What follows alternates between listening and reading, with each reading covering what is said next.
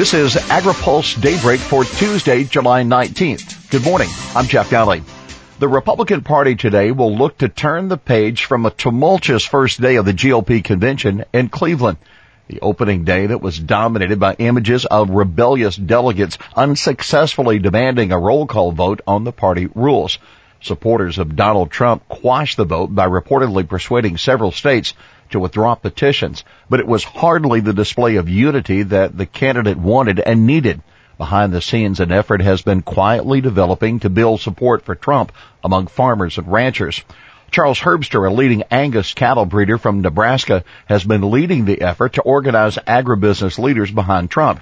In June, Herbster was involved in setting up a meeting between Trump and hundreds of evangelical Christian leaders.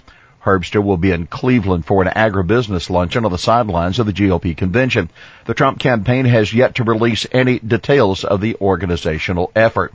Iowa farmer Annette Sweeney, who co-chaired a pro-ethanol campaign ahead of her state's presidential caucuses, tells AgriPulse that there is an impressive agriculture movement in the works for Trump. Trump pressed on trade.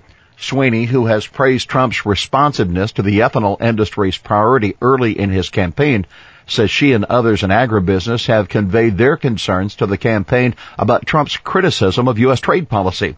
Sweeney says that both Republicans and Democrats need to consider the impact on agriculture of failing to implement the Trans-Pacific Partnership. Iowa Senator Chuck Grassley, who was in Cleveland for the opening of the convention, tells AgriPulse that he sees Trump's threats to impose tariffs on China as a negotiating tool. And Grassley doesn't think the Trans-Pacific Partnership is dead under a Trump presidency. Hillary Clinton has said she wants to renegotiate parts of the agreement, and Trump could do that too, Grassley says. Grassley also said if he can do that and get something better than what we have, I'd say, praise the Lord. Grassley says Trump will be better than Hillary Clinton for agriculture because he'll push the annual ethanol mandates higher than she will. GOP platform attacks Obama regs. The new Republican Party platform includes an extensive section on agriculture that attacks the administration on regulatory issues, especially the EPA's Waters of the U.S. rule. The platform says this regulatory impulse must be curbed not on a case-by-case basis, but through a fundamental restructuring of the regulatory process.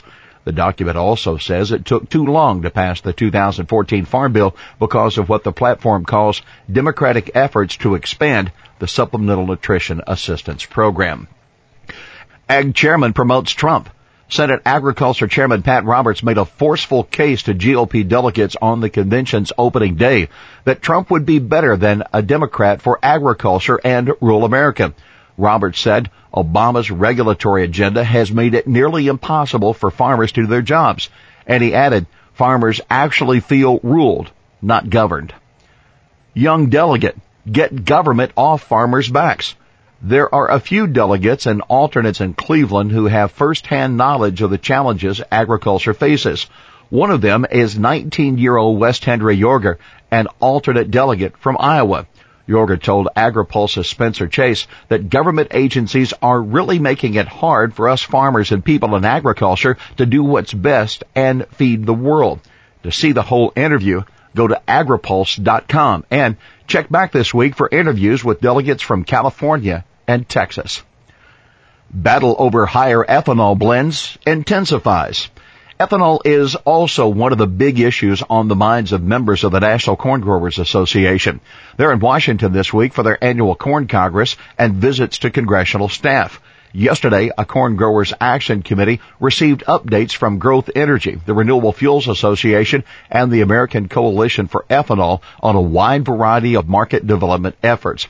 Another action team on trade policy and biotechnology heard from Darcy Vetter, the chief agriculture negotiator for the U.S. Trade Representative, on the importance of the TPP and how Brexit will affect the TTIP negotiations with the European Union. Food security a priority for Mrs. Biden's African trip. Food security is one of the issues that Jill Biden is expected to take up during her 3-day visit to the African nation of Malawi. The wife of Vice President Joe Biden arrived in the country's commercial capital of Blantyre yesterday. She's expected to visit areas affected by drought and to discuss health and education, among other issues. USDA part of Vienna climate discussions. USDA representatives are included in the U.S. delegation to an important climate change meeting later this week in Vienna. EPA Administrator Gina McCarthy is heading the delegation to the extraordinary meeting of the parties to the Montreal Protocol.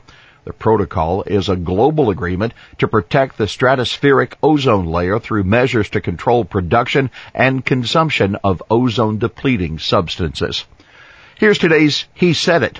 One of the main issues to me in agriculture is getting the government to draw back from their almost oppressive regulations that they're hammering us with.